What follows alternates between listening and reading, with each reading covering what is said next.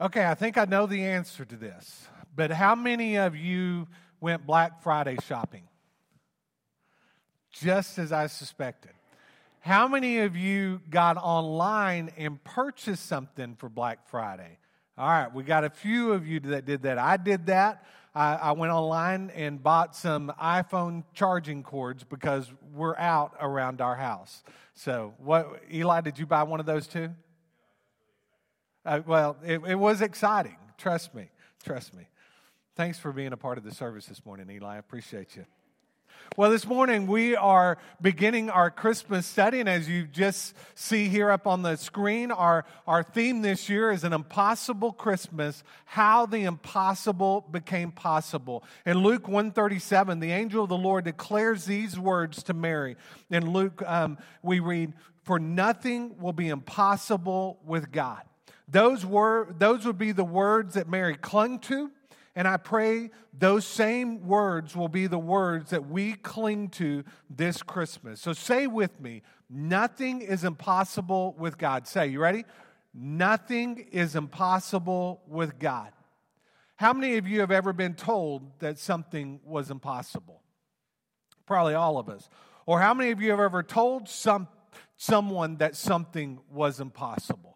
We've probably done that before too. But do you realize that almost everything that has been invented once was seen as an impossibility? Someone dreamed it, but the dream did not become possible until new technologies were invented to make that dream a reality. When you think about the Christmas story, there is impossibility after impossibility that became possible. In fact, the Old Testament is full of what seemed to be impossible prophecies, words declaring that Jesus would come. And what's so crazy is so many people knew these prophecies, they had read them and studied them, and when those prophecies were coming true, prophecy after prophecy with Jesus is coming, they were left dumbfounded, not believing what they were seeing.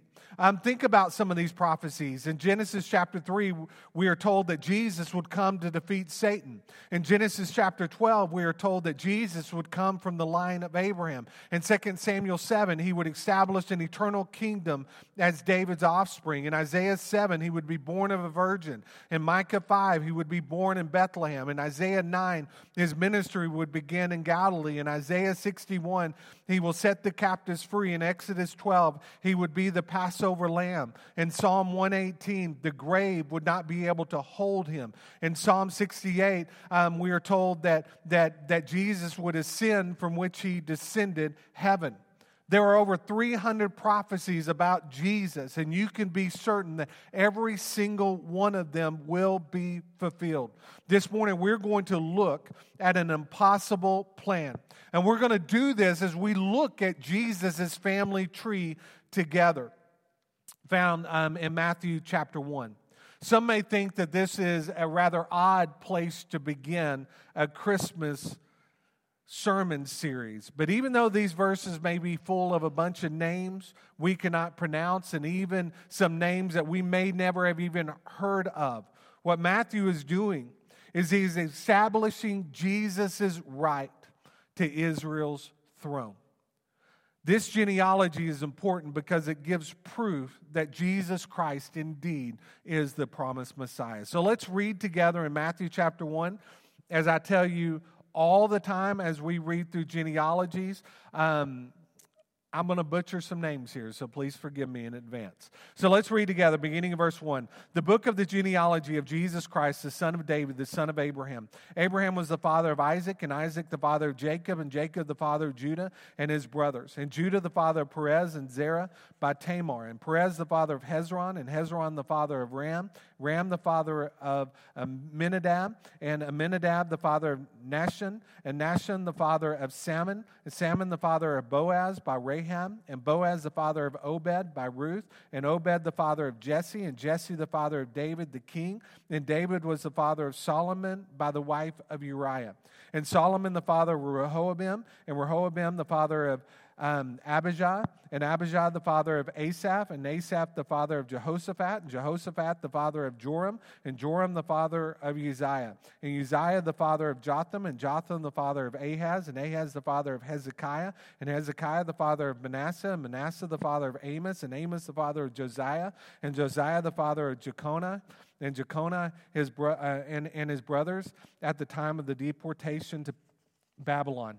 And after the deportation to Babylon, Jeconiah was the father of Shealtiel, and Shealtiel the father of Zerubbabel, and Zerubbabel the father of Abiad, and Abiad the father of Eliakim, and Eliakim the father of Azor, and Azor the father of Zadok, and Zadok the father of Aham, and Aham the father of Eliud, and Eliud the father of Eliezer, and Eliezer the father of Mathan, and Mathan the father of Jacob, and Jacob the father of Joseph, the husband of Mary, of whom Jesus was born, who is called the Christ. So all the generations from Abraham to David were 14 generations, and from David to the deportation to Babylon, 14 generations, and from the deportation to Babylon to the Christ, 14 generations. Man, those are a lot of names covering hundreds of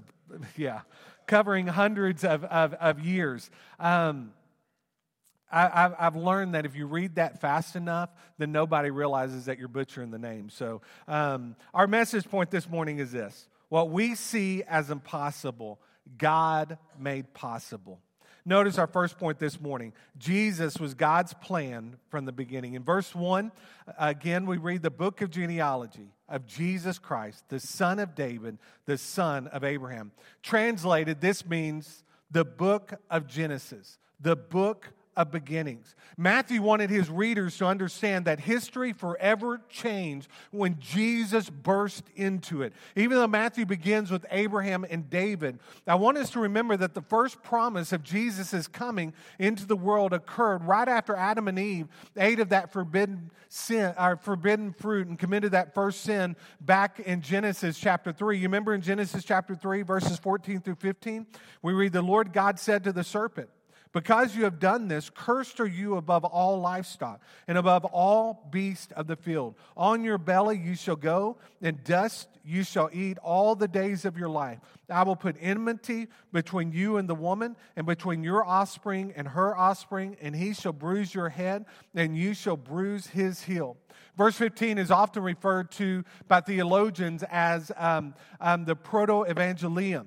This word means the first advancement of the gospel, or the first time in Scripture that we read of the coming of the Messiah and the work that he was going to do. Adam and Eve were going to be punished for their sin. Not only were they punished, but all of us in this room and everyone outside the doors of this church, everyone that's ever lived in human history, were punished because of that first sin as well. But they, as us, were not without hope. They knew that Jesus would come into human history and he would defeat the one whose lie they had bought into, the devil.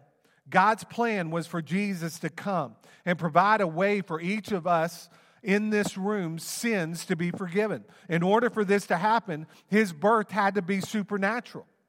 He could not be born from the seed of man, because from man, sin is passed from one person to the next. He had to come from the tribe of Judah. He had to come after the order of Melchizedek, from his priestly line. He had to live a perfect life. He had to die a sinner's death. He had to defeat death and the grave. And we know that by resurrecting to life again, he proved once and for all that he indeed was the Son of God, the Messiah. Our second point this morning is this: Jesus was God's plan for our redemption. When it comes to our family trees, most of us in this room have some pretty shady characters that are in it. Most of us in this room probably have that crazy uncle or that crazy relative that somehow embarrasses us every time that we gather around the table, right? How many of you have that person? Okay. How many are that person, Larry Sherman? Raise your hand, Larry Sherman. I know that you are that crazy uncle or that crazy grandfather or something like that, right? But if we were to reach back far enough, most of us would have outlaws in our families. criminals, murderers, adulterers, and thieves. We would expect our line to be a bit shady because we're a bunch of sinners, right? But when we think about the family line of Jesus, we would think that his line would be perfect, that it would be made up of maybe not sinless people, but pretty close to being sinless people. But that's not the case at all. It is a line that consists of murderers and polygamists and adulterers and prostitutes, Gentiles, idol worshipers. There's evil and wicked kings that come from his family line. And it would be from this line that Jesus would burst into human history. What a great picture of God's grace. What I want us to do over the next few minutes is we're going to look at several of these characters that we find in Matthew chapter 1. Let's begin with King David. David, we know, was not perfect. David is listed first because Matthew wants to establish the royal right of Jesus to the kingly throne before he establishes anything else with his readers. We know that David was not a perfect man. He was far from perfect. I mean, think about some of his indiscretions. I mean, probably the greatest would be when he had an affair with a married woman, Bathsheba. And then after he finds out that she's pregnant, what did he do?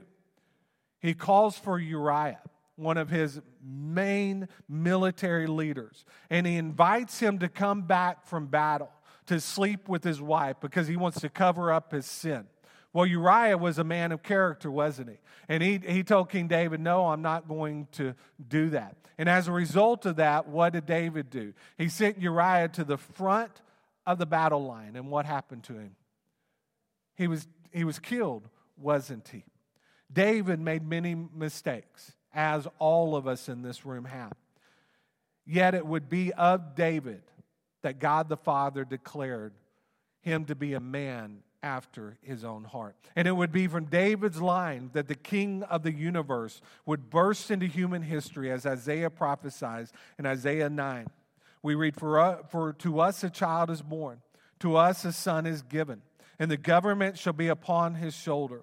And his name shall be called Wonderful Counselor, Mighty God, Everlasting Father, Prince of Peace. Of the increase of his government and of peace there will be no end. On the throne of David and over his kingdom, to establish it and to uphold it with justice and with righteousness from this time forth and forevermore. The zeal of the Lord of hosts will do this. Notice the second person Matthew mentions. He mentions Father Abraham. Not only does Matthew connect Jesus to King David, but he reaches back even further to Abraham. We have spent weeks studying about Abraham, if you recall, as we've walked through Genesis together. And we know that Abraham was far from a perfect man. We know that he was God's man, set apart in human history to be the father of a nation of people. But we know that Abraham made mistake after mistake. But even though he made those mistakes, it would be from the seed of Abraham that the Lord would declare these words to. He said, I will bless those who bless you, and him who dishonors you I will curse, and in you all the families of the earth shall be blessed. This man of faith on two separate occasions lied about his wife Sarah. He told two different pagan kings that Sarah was his sister instead of his wife. We know that was kind of a half-truth or a half-lie, however you want to look at it, but it was still a lie because Sarah was indeed his wife. These two men certainly had shortcomings. But God made Abraham the father of his chosen people and David the father of the royal line from whom Christ Jesus would burst into human history. As we walk through these verses together, we see story after story of God's grace. In addition to many men mentioned in this messianic line, there are also 5 women mentioned. This is significant because women were often left out of genealogies. And these 5 women, except for Mary, the mother of Jesus, had very sordid past, didn't they? Folks, God is a God of grace, isn't he? He takes us with our warts and all and redeems us by His grace and sets us apart for the advancement of the gospel of Jesus Christ. Notice the stories behind these women. First of all, there's Lady Tamar. She presented herself as a prostitute to her father-in-law, Judah. And as a result, she gave birth to Perez and Zerah, both listed in verse 3 of Matthew chapter 1. Next, there is Rahab, the prostitute. Rahab was a Gentile prostitute from the city of Jericho. She hid the spies from the king's servants. And because she hid the spies, when the Israelites marched around the city of Jericho and they shouted, every portion of that wall was destroyed with the exception of Rahab's home. The only people to survive the destruction of Jericho were Rahab and her family. They were covered and protected by God's grace. God's grace would not only spare Rahab and her family, but she would also be grafted into the Messianic line. And she would become the great-great-grandmother of King David. Then there's Ruth the Moabite. Ruth is one of my wife's favorite characters in all of God's Word. Ruth also was a Gentile. Ruth, following the death of her husband and her father-in-law, would follow her mother-in-law, Naomi, from the land of Moab into Israel. And she made this declaration to Naomi after Naomi tried to get her to stay behind and to take another husband. She did not do that. She said these words, but Ruth said, "Do not urge me to leave you or return from following you. For where you go, I will go, and where you lodge, I will lodge. Your people shall be my people, and your God, my God." Ruth would be redeemed into the family of Israel by Boaz. They would have a son and name him Obed. Obed would have a son and name him Jesse. Jesse would be the father of King David.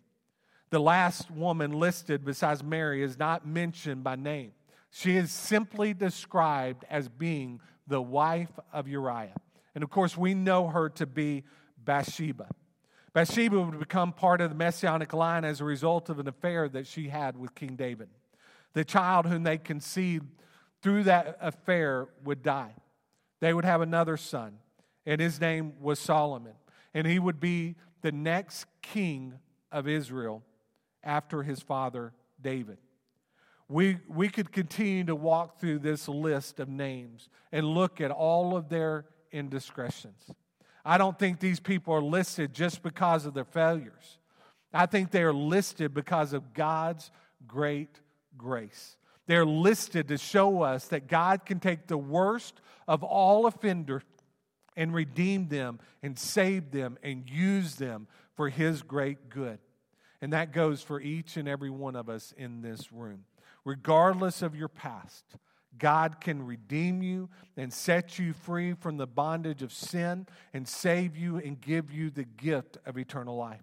He not only can do that, but He wants to do that as well. In 2 Peter 3:9 we read, "The Lord is not slow to fulfill His promise, as some count slowness, but is patient towards you, not wishing that any should perish, but that all should reach repentance." You can become a child of the King this morning. And you too can be grafted into the family line of God. This genealogy concludes with Joseph, Mary, and Jesus. Jesus was God's plan for you. Jesus was God's plan for me. Yesterday we celebrated the life of Pat Foster. And I had the opportunity to preach her message, but also to read her obituary. And her obituary is full of a bunch of names of people that make up her family and made up her family. But what I loved about her obituary was that at the very end, her family put the Bible verse, John 3:16, "For God so loved the world that He gave His one and only Son, that whosoever believeth in Him shall not perish, but have everlasting life." Jesus burst into human history for us because of His great love for us. He burst into human history for every single person outside the doors of this church because of his great love for them. Just as Jesus is God's plan for you and me, his plan is also for them. And as we know, God's word makes it clear that we have been set apart at this particular time in human history to take the gospel to them, right?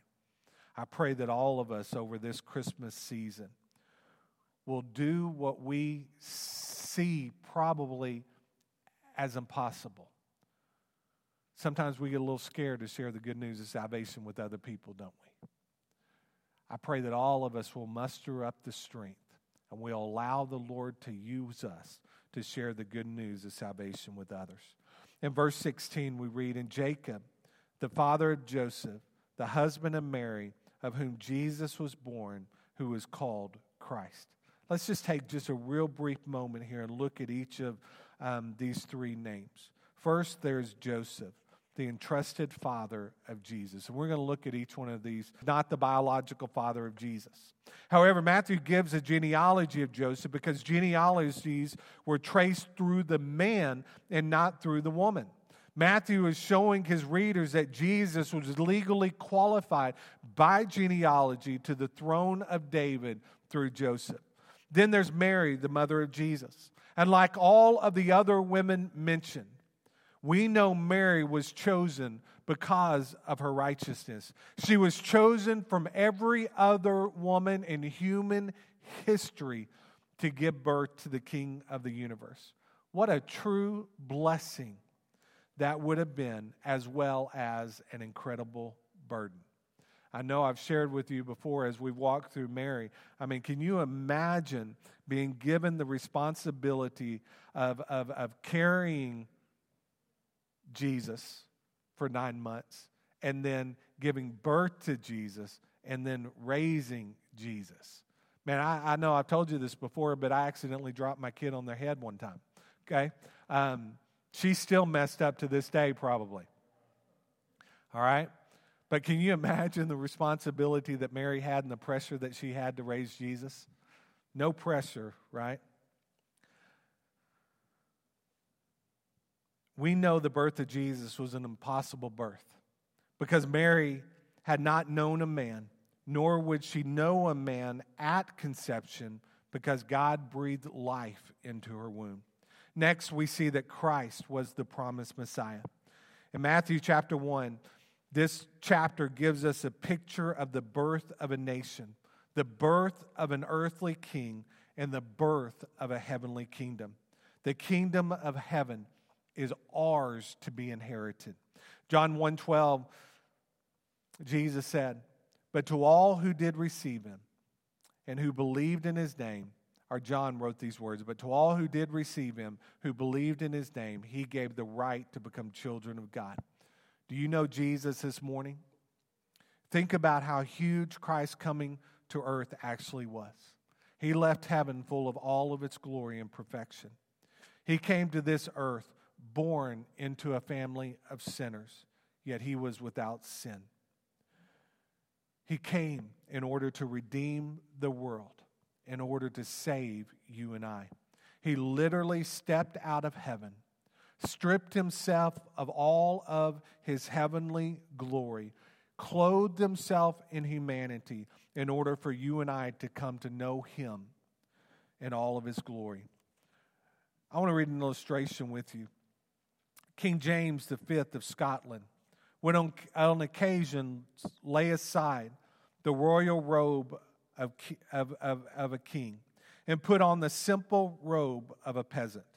In such a disguise, he was able to move freely about the land, making friends with ordinary folk, entering into their difficulties, appreciating their handicaps, sympathizing with them in their sorrow.